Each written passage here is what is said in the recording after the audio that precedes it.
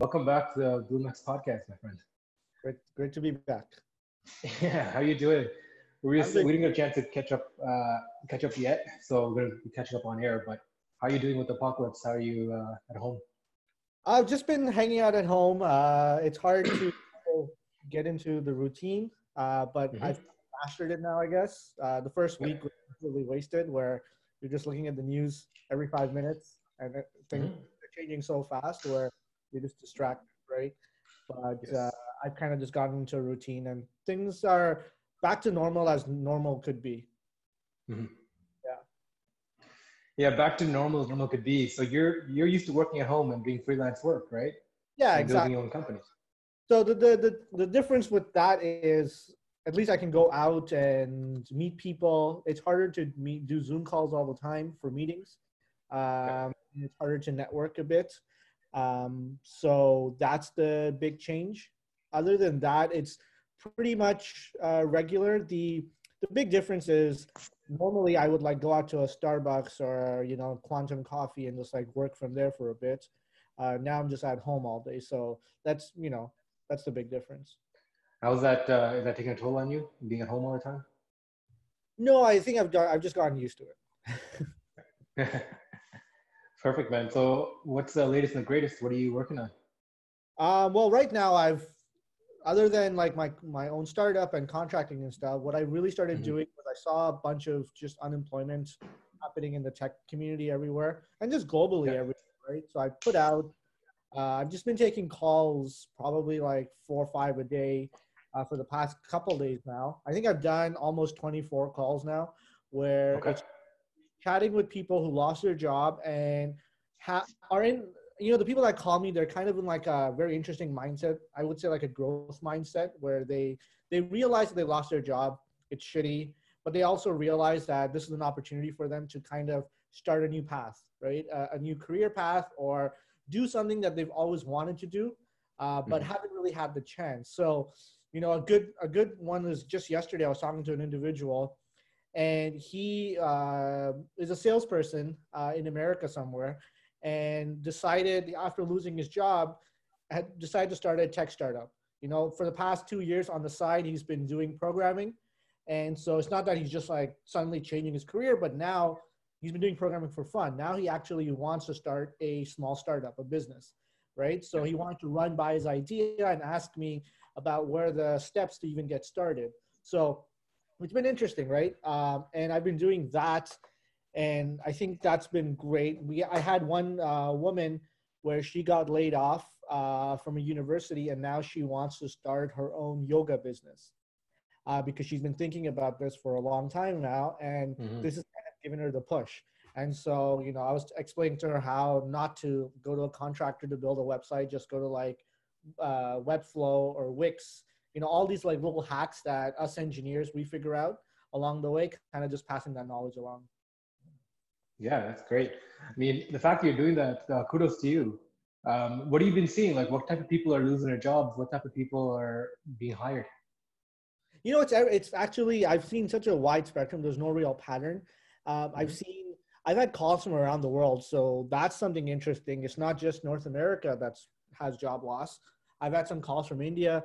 I've had some calls from Europe, and even some parts of I think Mexico. I had one or two calls, right? And it's kind of everywhere. So it's interesting because the coronavirus or COVID, it kind of brought everyone together. It's kind of like an equalizer for the world, where it doesn't matter if you're rich or poor. It's affecting everyone, right? And so I have Yeah. people from all different demographics just like calling me and chatting with me about I want to learn this or I want to start this. What advice do you have? So it's that's what I'm seeing. Amazing. So. This is what kind of synergistic to what we've been doing. Yeah, Yeah. we've been doing this kind of the same kind of stuff. So with BloomX over here, we've been calling up people who came up to our podcast, partners that we worked with over the past 2 weeks. And really, man, I had conversations with about 30 plus companies. Similarly to how you're having conversations with people who lost their jobs or looking for new Right. opportunities, we're talking to startups who are facing disruption in the market space, because 3 months, 4 months of their runway now is in white clean.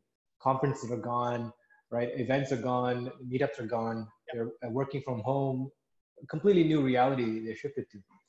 And it's what we're seeing is like a lot of companies are falling into two buckets, right? One that are completely disrupted and trying to figure out what's going on, and in that they might either have a cash flow keep going on, or might have to put stop to a lot of activities and let go of a lot of people. And then the second bucket, as much as rare to find, but we're finding more and more of them, is companies whose markets are booming, almost seemingly out of nowhere because of this, because a huge market opportunities opened up. I mean, think about it. Over 1 billion people connected by internet are now experiencing the same kind of issues. Working from home, their business is disrupted, right? New process and new infrastructure required. So a lot of companies are offering services that may have not been flying like a month ago are suddenly crushing it. Right. Crushing it. And they can't handle their growth. So what we've been doing on our end is trying to pair up these companies who now are experiencing rapid growth, bring in the right skill sets to be able to help them fill that, right? To fulfill that growth curve. For example, we have companies that are getting now sales calls coming in out of the blue, or natively people download the app and using it because they're searching for that kind of service. Right. And they still know how to handle that traffic. Yeah. So maybe we could definitely help after this call talk about that as well. Sure. About how we can pair those kind of people together with these companies that are doing well. Yeah, I mean, that's a very interesting point. You're seeing this event happen in history right now. I mean, you've seen this happen before, right? You've seen this with just reading about what happened during the Spanish flu and what happened during the Great Depression. Things change, and there's always new industries that form after this. There's always new businesses that are going to be formed. The world's not ending. As much as we like to joke about it being the apocalypse, it's not, right? It's just that the world will change, and there will be, whenever with change, there's always good change and bad change. There will be good change that comes from this and really bad change that comes from this. So, most companies that I see are trying to contribute to the good change. They're trying to bring people, trying to make people safer, or trying to provide assistance to people. And those businesses will thrive, definitely. Yeah. And hopefully, right? Like we need a market to recover. It might be a new market. I think from people we're talking to, it's like we're living in a new reality. Yeah. There's no real going back to how things were, even if this state of emergency is called off. Things won't ever be normal again, right? This will be a new normal. I suspect that a lot of businesses will realize that you don't need a physical office, right? One of the companies that I work for, we're like 5 people in an office, but we've been fine 2 weeks without an office. So there will be a discussion in the next couple of weeks of, when all this ends, do we really need an office?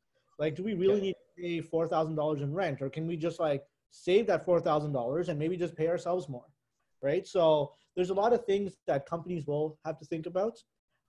And this is kind of also on the flip side, a lot of employees who've probably thought that they can never remote work are probably going to go, well, I remote worked fine for the past 2 weeks. So now I can apply for remote working jobs and maybe move to a cheaper place, right? Maybe I want to move to Mexico and work for a company in San Francisco. That's a great standard of living there. So you can, you earn a lot, you earn US dollars and you pay cheap rent. So I think we'll see that transition happen in the next 6 months after coronavirus is over. I don't know when it's going to finish. Yeah. Once that's done, we're going to start seeing people kind of make these decisions. No, definitely. So what do you think about that timeline? When do you think this virus situation is going to be over? A month ago, everyone on my Twitter feed was an epidemiologist, and now they're in economics. So I can't comment on any of those because I am neither. But just looking at the trends and stuff, the data's out there. Everyone keeps talking about this apex point happening sometime mid-April. I'm not sure. I think it might be wishful thinking. I think the big here that I see is that there's a lot of people that just won't stay at home, right? They have this typically it's hey, what are you doing Friday night? Oh no, I just want to stay at home and watch TV. And now people have a chance to stay at home and watch TV and they don't want to. They just want to go out and play. So people like that are kind of delaying this timeline. It's ironic. If they just stay at home for 2 weeks, things will go back to normal sooner. But I'm not sure when this will be over, but I think we'll probably go towards June, July, August. It'll carry on for a while. And I think the effects will resonate for years to come. Yeah, Yeah, absolutely. It's gonna be crazy looking back at how this has culturally and economically changed us. for sure. Um, because already companies, I'm talking with like big companies who are saying, why will we go back to paying $30,000 a month on office space? We're Exactly. functioning virtually, right? Exactly. Like all these companies that were like, oh, how can we transition away from this? We can't. If people, you don't bring people into an office space, you can't control their actions. But now they have to, and they're Yeah. realizing they can still get stuff done on a lower cost basis. And a lot of people are liking this like new work-life integration rather than work-life balance, Yeah. where work is different, life is different, right? Some people are actually enjoying this, where they can roll out of bed, start working, set up the timelines, and intermix with cooking and living with family. We spoke about this last time I was on the podcast, Yeah. and I think work-life balance has been kind of gets a bad rap sometimes, where people think that 5 p.m. hits and that's it, no more work, right? But reality, if you're someone that wants to push your career and in anything, tech, arts, doesn't matter what you're doing, there is real no work-life balance. What there is uh, it's just constant juggle. It's more juggling rather than balancing, right? Where you're just Yep. about work probably for 3 hours, and then you can take 2 hours off and do something with your family, right? Cook dinner together, and then go back to working, right? And I think that's how people, like you said, people are realizing that's actually good, versus this like 5 p.m. hits. That's it. I'm not gonna do work anymore. And regarding remote working, I think what will be interesting to see is how creativity is affected by this. While I'm a big proponent for working remotely, and I do it all the time, I do find that there is merit to actually being in a room together with people, and because creativity does end up sparking there. Just two Yep. people talking over Slack doesn't really do it. It's sitting there with someone and just brainstorming ideas or having a discussion where ideas can just kind of form together, right? Sometimes on Slack, you have an idea, but you're kind of hesitant to send that idea over because you really don't want to have the discussion right now, right? But when you're talking in real time, you kind of that idea just kind of comes out of your mouth, and then it might spur something else. So there will have to be a balance of that. I don't think that remote working 100% is the way to go. I think there will be like 80% remote, 20%. I think we might actually, another business that might just suddenly start growing is meeting room spaces, right? Kind of where ad hoc, you can pay monthly, kind of like a lot more Sorry, sane, that's my dog in the background, my sister's dog.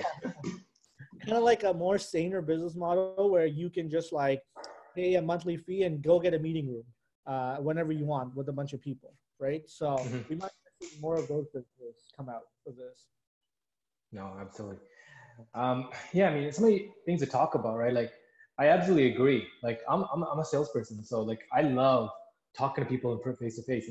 In fact, like, I will push prospects or people I want to talk to as much as possible to meet face to face because there's so much more transfer of trust and reliability, Yep. right, between the two when that happens. And when you like when you close a sale in that kind of manner where you've met, you've shaken hands with a person, you shared a meal or a beer together or like a beverage, like it's much different sense of feeling behind that deal than it is in just a regular transaction. Yeah, that's how we've evolved that way, right? I bet you if we were to Yeah. put us in an MRI, and the MRI is recording our brain patterns while we're on Slack versus while we're eating a meal together, there will be different hormones that run through our body, right? That will Yeah. make us make different decisions and form a Mhm. better bond. There's actually a documentary on Netflix called Babies that came out, and they were talking about how oxytocin helps a lot in terms of like bonding two people together. And it doesn't matter. Previously, you thought that this was just the mother that bonds with her son, Yep. Yeah. with the child, but it actually could be a man too. They had two Mhm. gay men who adopted a child, and the same levels of oxy were in their system. So it's just all around bonding, and it's just a evolutionary trait. So you can't kind of replace that with Slack or Microsoft Teams. This just has to. People will still have to meet. Yeah, no, absolutely. And this is the kind of reality that is kind of forcing this issue upon us even earlier, right? Like one of the bigger issues is with this screen addiction. There's an age where children who see people eye to eye, they get trained that way, and it's a comfort level that happens. And if you miss a stage or don't have enough interaction, your brain isn't programmed, the reward system doesn't look into the eye to eye contact. And most of the kids, especially like the generations go down, like generation I think Z you're on now, is like they're having less and less eye contact situations because they're more screen based. That people aren't looking people face to face and they're talking because they're not been programmed almost, right? But since through that social contact, right, with people.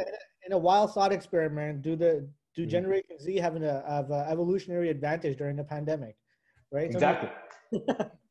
So, I mean, I think what's really benefiting is the machine age, right? Yes. The rise of machines being able to be the interface between humans and to provide a different layer of transactability between us.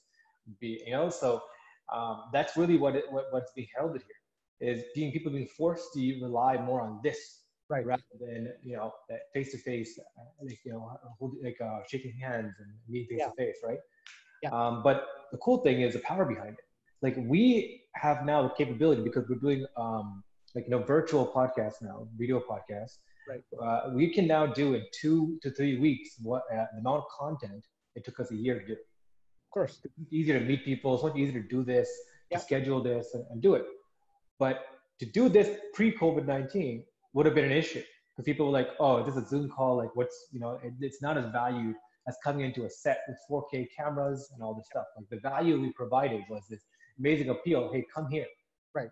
But now it's like we can't do this, so the standard has changed for people, the mindset. Yeah, go on. No, go ahead. Yeah, what COVID's done is it's kind of amplified the stuff that doesn't work, right? And stuff that you could do better. So in your case, this is a good way of doing podcasts actually, versus me coming down to the studio, you renting out a studio and all that stuff. So this works great for you. And I'm sure there's going to be dozens and dozens of businesses that realize that, you know what, the way we were doing things was broken. And we were doing things because we thought that was the only way of doing it. Yep. Right? Yep. Like I am sure the consulting business that I work for, we don't really need an office, right? Mm-hmm. Our clients are all remote. So the office is just there as a token placeholder, right? And just because of societal norms, we have an office. So businesses like ours and podcasts and a lot of other tech businesses are probably going to realize that, you know what, you don't need, like accountants. Do accountants really need to be at the office all the time, right? I don't know. I don't think so. Unless you're an accountant that's dealing with clients. But if you're just doing like tax and a bunch of other boring stuff that I find boring, you don't really need to be in an office. So businesses like those will probably go remote for sure. Yeah. No, absolutely. And like talking about that, right? The change, even after coming back from this evolution, I think the real winners here are like the co-working spaces that can survive this. Because it's like if you survive this and come back and suddenly people don't want to go to office anymore, people will still, need to have like meetup credits or boardroom credits and go and meet up, have a boardroom or meet face to face. It's gonna be a trend. It's gonna come back, right? It will. And then the co-working spaces that kind of survive the ones we're going to benefit from this. Yeah. But talking about that, like one of the guests that came on just had a really great story. He said about the Spanish flu that you mentioned earlier, right? The Spanish flu lasted in our environment for about 3 years before it kind of like subsided. Mm-hmm. And that's one due to human intervention by drugs and vaccines, but also it just kind of naturally subsided as the infection rates went up, and then people who died off, and people who could survive with antibodies stayed on. But it took 3 years for it to come out and get out of our system. So it took after 3 years, it 2 to 3 years again for people to get used to coming outside and shaking hands again and doing regular business. Right, it depopulated entire cities in parts of Europe, and caused huge disruptions. So comparing that to this is that each month that goes by might mean a month or two of recovery for just people's behavior to get back to normal, quote unquote, right? I believe so, and I think that's definitely going to happen. Like this year, pretty much I think everyone will spend most of their time indoors this year. And, I keep hearing about a massive worldwide coronavirus party that will happen eventually once we've gone past this. But I actually don't think it will probably happen. I think people will kind of be freaked out about it, Mm-hmm. especially as the death rates start to rise. If the United States actually gets to 100, 200,000 people that have died, that is a big deal, right? That's Like a that big deal. number is tiny compared to the population of USA, but that is that's a massive number, right? And the ripple effect that 200,000 deaths will have is wild on the economy, on just people's mental health. Um, it's kind of like in Avengers where like Thanos snaps half of America, and they're just kind of like there's tons of like group meetings and grief counseling and stuff. That's what's going to happen in America, right? Mm-hmm. So people aren't going to party once this is over. I think there's going to be like you said, couple of years of just like recovery of people trying to get back to normal. And maybe in like 5 years, 6 years, we'll kind of have this like new norm if we can even find it. Because I think along with all this technology stuff, there's also a negative aspect of it where you'll find a lot more companies, a lot more people open to giving up more privacy and more data for the sake of good health, right? Yeah. It's in China, I was just reading that they have drones flying around, and if they catch you without a mask, they will like basically yell at you, right? A Yep. speaker will turn on and yell at you. And so, while I don't think it can happen in North America, but a lot more subtle stuff can happen in North America. People might be more willing to give up, their health data, their Fitbit data to the government to track them to see if they're about to develop a flu or any sort of sickness. So like Yep. these subtle things add up, and then in like 10 years, we might just be in a place in society where we're not as draconian as China, but we are giving up as much as information as China is, as Chinese citizens Mm-hmm. are to their government. So it's going to be a interesting balance, and I think there's a lot more So people. I guess my question is, does it have to go to a government, right? Can it go to some kind of decentralized system, right? Well, that's the hope, right? But Mhm. there's a sinister thing behind this, which is underlying in everything, which is money, right? Yeah. And Okay. government, private businesses, you're going to have all these big tech companies say, cool, we have the infrastructure to deal with this, right? Decentralization and stuff, no one really is the number one player there, and no one really has all that funding. And as much as I would love to open source, you're not going to get a million engineers or even 100,000 engineers working in open source, dedicating resources to build server farms to handle all this data. Like we're talking about Mm. big data. If everyone is even sending like their heart rate up to the government, for example, to monitor for sicknesses, that's a lot of data. So decentralization is wishful thinking, I think. I think what we Yeah. will see is, uh, governments working with big companies like Amazon that are already have the infrastructure in place and the technology in place to start capitalizing on this. No, absolutely. I think that you're absolutely right. The private giants are going to really take advantage of the situation where because they have the infrastructure to deploy this right now. Yeah, they're in a prime position right now. Like Yeah. they've already been able to deploy this, and they already are doing this for, Amazon has a big contract with the CIA and NSA. And then there's that whole JEDI contract with the Pentagon that Microsoft has. So these guys already have the infrastructure to handle a shit ton of data, right? So you're not going to get, a decentralization like IPFS or any of these technologies suddenly get all this funding to kind of deploy all this server space, and everyone in the world's going to install IPFS and go dedicate 5 GB of their hard drive. It's not going to happen. Mhm. Yeah. As much as I Yeah, would yeah, love yeah. for it to happen, I think I'm just more of a realist for when it comes to this stuff. Right. So, I mean, one of the topics like that I really like following is the idea of like UBI, open data, and also transparency, right, in organizations. So, I think we really have an opportunity here with the disruptions going on to radically change our society and how we function. 100%. And like, and the thing is, the fuel, the passion behind it is coming from innovators and entrepreneurs around the world, right? Like people who've already stepped up and saying, what can I do? How can I have an impact? I talked to, everyone from investors to like engineers to salespeople. They're like, no, like the first time I'm not looking at things as ROI. The ones who are active in the market right now, they're not looking at revenue. They're just, they know that people are not spending money right now. So they're looking at what impact can I have? What can I do now that can have an impact?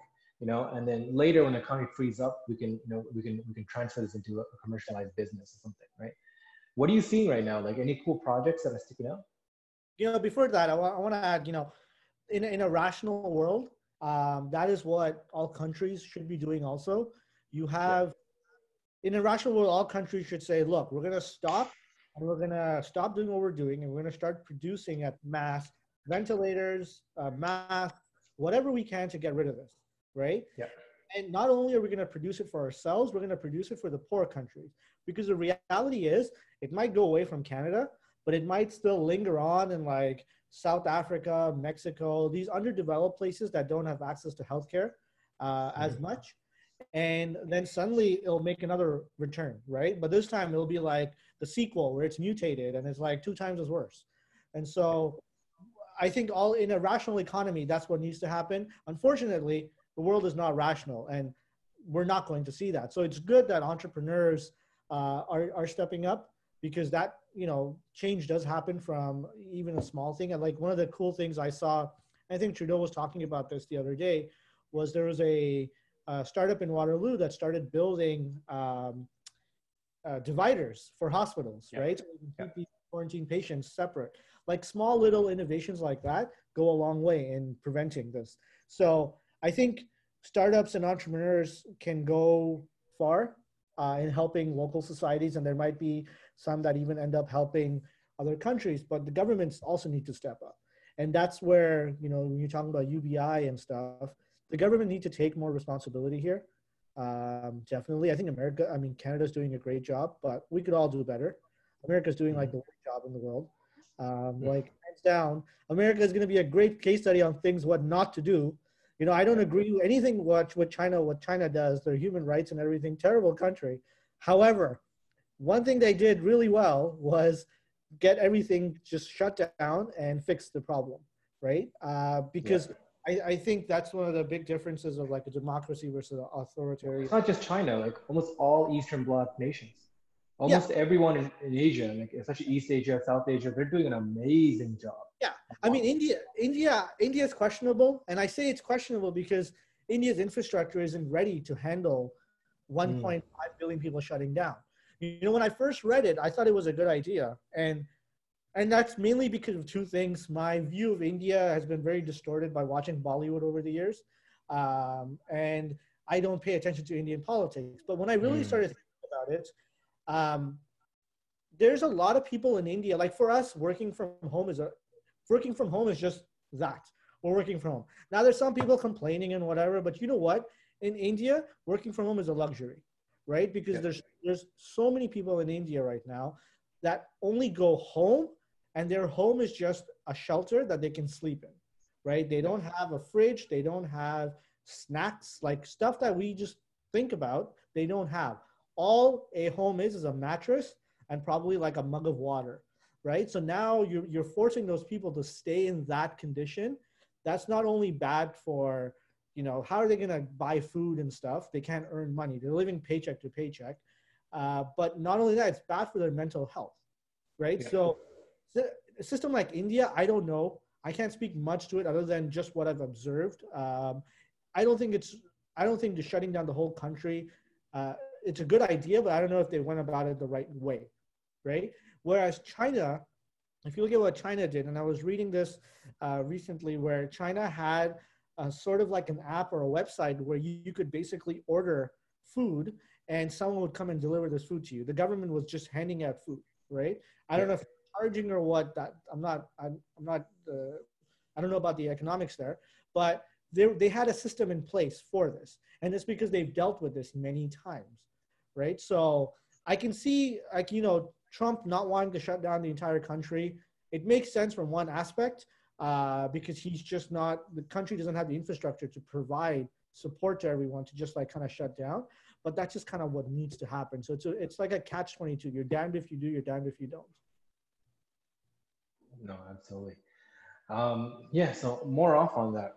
Like one of the biggest fears right now is that America, especially if it does not take the necessary steps to contain this within their borders, the virus within their borders, and it goes off to like actually like actually impact the population by killing 100,000, 200,000 people, or infecting 500,000. And the fear and the animosity and the things that will build up over time will turn the nation kind of like on a downward spiral, right? Yeah. And during this period of like inward thinking and dealing with this crisis, they're kind of not ruling the world. Like they've been, American kind of hegemony is kind of dying down. It has been going down for the past few decades anyways, but it seems like this is really a transformation in global politics as well. Of course. And not only is it a transformation for America, like global politics, you have world leaders that are getting sick who might potentially die. You had the finance minister in Germany himself. Now, I don't know if there's a deeper conspiracy there, or if he actually just became extremely frustrated and depressed and committed suicide. But you have things that are changing. And typically when you have administration leaving power, there's a handoff, right? And there's a long time to think about how the transition will be. If leaders start dying randomly, then there's no handoff in power, and you're going to have to like kind of adapt, and new rules will come up very quickly. And so, to the point with America specifically, there was a good book that I was actually watching a YouTube video on, called The Shock Doctrine, and this was a video on Intercept. Naomi Campbell. Yeah, I think so. And the Shock Doctrine really talks about when there's crises like this, things that weren't normal just kind of become normal, and policies are accelerated. You already saw Trump, and I don't know how many people have kind of even paid attention, but like migrants and stuff, everything's shut off right now in America. Right? Canada kind of just said we're stopping this, right? And so there's a lot of things that just kind of happen that kind of go unsaid because everyone just wants to live. And so definitely there's going to be a big political change in America. The rational side of me says that people are going to realize that Trump was a bad leader. There was a good article I read, Washington Post and New York Times. You keep hearing Nassim Taleb's Black Swan being cited a lot about how Black Swan, coronavirus is a Black Swan. But the article actually got into a very good point that I actually believe in more. I don't think coronavirus is the Black Swan. I think having Trump and this radicalized alt-right style leadership in power is the Black Swan, right? And these guys have like woefully underprepared to deal with any of this pandemic stuff. Like, even if George Bush was in power, he could have probably dealt with this in a much better way. So the Black Swan is the political climate that has been kind of bubbling for the past few years. And you see this in the UK, you see this in America. Luckily, you don't see this in Canada, right? Canada's been kind of immune to this so far. As much as I don't agree with anything with Doug Ford, he's done a great job. And that kind of shows you about, you don't have to believe in someone's political values for them to not be a good leader. So Doug Ford, Trudeau, these guys have stepped up. They're doing a good job, but yeah, America's going to change. And the garbage thing is, if, as America changes, it's going to change the whole world with it, right? The Canadian economy is going to be impacted severely if the American economy keeps tanking. You're going to have the UK economy tank a lot too, China, everything's going to be affected by America. Yeah. So let's talk about part of this. Like, the shock doctrine talks a lot about how economic shocks or cultural shocks or wars or natural disasters, they can be used as a catalyst point for great change, right? Whether for good or bad, but for nefarious purposes or for positive purposes, right? This is where radical thinking can come into effect. And already we're seeing policies that are already happening, right? Like UBI being discussed and being delivered to, which is almost seemed like impossible. A month ago, it seemed like UBI, just a radical thought, can never happen, but now it seems like it's one of the only things that can do. What's your thoughts on UBI and other radical thoughts that can be applied in this situation? We talked about this on the podcast when I was there too. I strongly believe there should be a UBI. There's this whole argument about, well, people are just going to waste their money. Well, if they want to, they can, right? Yeah. It's better for the economy if they waste their money. But honestly, everyone should get UBI because $1,000 a month, $1,200 a month, that's not enough to pay rent, but that's enough to stop worrying, right? Yeah. And I think UBI is not a placeholder to, like, people think you getting UBI means you're going to sit at home, play games all day. No, you're just not going to worry about having to deal with 2-3 jobs, right? You're just going to have to now worry about one job. You're going to have to think about how to be the best at your job. And you're going to have that mental clarity to be able to come at home and, like, deal with family issues, deal with normal everyday stuff that you didn't have time to. There's a great case study. There's been lots of research around poverty actually ending up causing brain changes, right? And poverty actually causes you to stop thinking in a long-term view and start thinking in a very short-term manner. And I think UBI will get rid of that poverty. And over the course of decades, even shorter maybe, you'll start seeing in the human condition, the people that are living in poverty who will finally be able to make decisions that are good for them in the long term. And so I strongly believe, and this might be, I hope it is, coronavirus could be the thing that causes UBI to actually become mainstream. It's just a matter of who does it first. Does Canada do it first or America? But I do think it's a great idea. And clearly America can afford it, and so can Canada, because they're able to give money out this way, right? So just don't spend all this money on defense for America, even Canada. So I think this is a good thing for sure. Absolutely. What about any other radical ideas, right? Like, is any other big kind of ideas to play right now that you support or think about? Well, I mean, in general, healthcare. That doesn't seem radical for Canadians, but like this seems radical for some weird fucking reason. I don't know what the hell's wrong with them. Like the idea that, I was talking to my friend. She lives in Los Angeles. She used to work in Canada. She's a Canadian, and so she was telling me when she was in Canada, she never had to think about healthcare, right?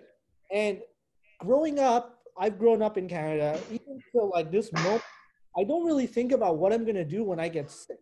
I just know that I'm going to go to a doctor and like get medicine and I'll be fine, right?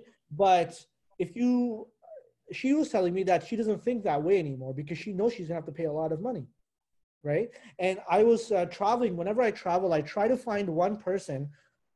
This one poor person I'll find that I will just end up start talking to, right? And like this poor guy or girl is gonna be like, shit, this person's gonna talk to me the whole plane ride. But it is true. I will talk to you the whole plane ride, and I will probe you for your entire lifestyle. So last time I was traveling to Washington a couple of months ago, just as coronavirus was growing, the airports were slightly quiet, and I spoke to this guy, and he lives in Washington, I think, or he was traveling to Ohio. I'm not sure, but he was a trucker. And he told me that he is two things. He is divorced, but he's forced to live with his wife and kids because he can't afford alimony. And number two, he is constantly afraid that his kids are going to be sick because if his two daughters get sick, he feels that he's going to go into financial bankruptcy, right? Which to me is mind-boggling.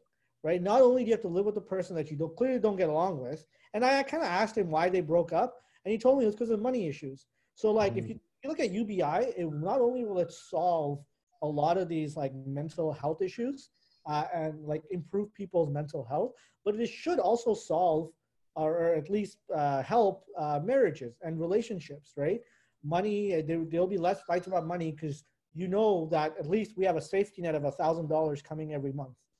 So, and then along with that, healthcare. So now you have UBI, which is a safety net, and healthcare, which is also a safety net. Then at that point, you can do whatever you want. If you want to go be a farmer, If you want to like sit at home and not do anything, then go ahead, right? And if most people won't, most people will want to go out work because UBI is just enough to make them stop worrying.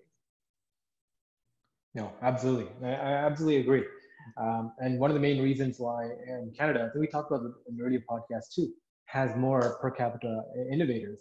People feel comfort of taking leaps and taking risks more because they have healthcare. Yep. Right? How much more people have a faith in this in themselves and their system to cushion them if they ever fall, if there can be some kind of guaranteed income coming in. I mean, that's really what we're taking a bank on, right? We're betting on people who want to better themselves, better their situation, and giving them the comfort of knowing that if you ever do fall, you have this here for you. Exactly. And, you know, it's ironic because America wants to be the greatest country on earth.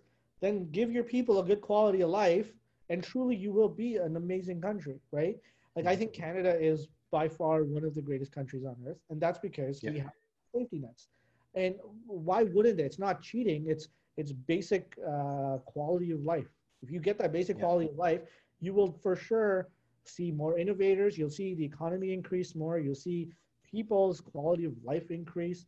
People will just be nicer to each other. It just makes for it's a good recipe. In theory, it makes sense. So I don't know what the hell America's always thinking of not doing this. Even for capitalism. About capitalism, right? The argument I hear is, well, because America is a capitalistic society. You know what? Even capitalism, it makes sense for all your user base to be healthy and your user base to have disposable income. If your entire user base is sick and dying and doesn't have disposable income, what business are you going to run, right? Yep. So the government is giving them good healthcare and UBI, and great for capitalism. People will make more money. America has crony capitalism, which is like corrupt Wall Streets, but that's different. Mm-hmm. Yeah, I mean, UBI really is a case for capitalism. I completely agree with that, right? So how do we foster this kind of environment? What can we do to build an environment where we trust each other and want to take bets on each other to take innovative leaps of going and bettering ourselves? How could we pull together? You know, I strongly believe in the pay it forward attitude, right? And one of the reasons why I set up this like LinkedIn post, Twitter post of just like people reaching out to me and stuff is that I believe that if I were to help someone else out, that will inspire them to go help someone else out, right? And I've been helped a lot. You know, people have taken bets on me, and I am where I am because of these people. And so I kind of take bets on other people. It's not a big waste of my time just talking to someone for 30 minutes, but that might mean you know, a successful business or a failure business for them, right? Or it might give them an idea. Like the person I was talking to yesterday, he had a very interesting idea, but I kind of walked him through it. And at the end of it, we realized that this doesn't make economic sense right now, nor is society ready for this idea. And so that saved him a lot of time. And I also gave him a lot of resources on how to go and ask better questions, because what he was doing was just asking his friends, do you think this is a good idea? Everyone's going to tell you it's a good idea, right? Until you actually ask them the right way. And so I think as a society, we just need to kind of help each other out more.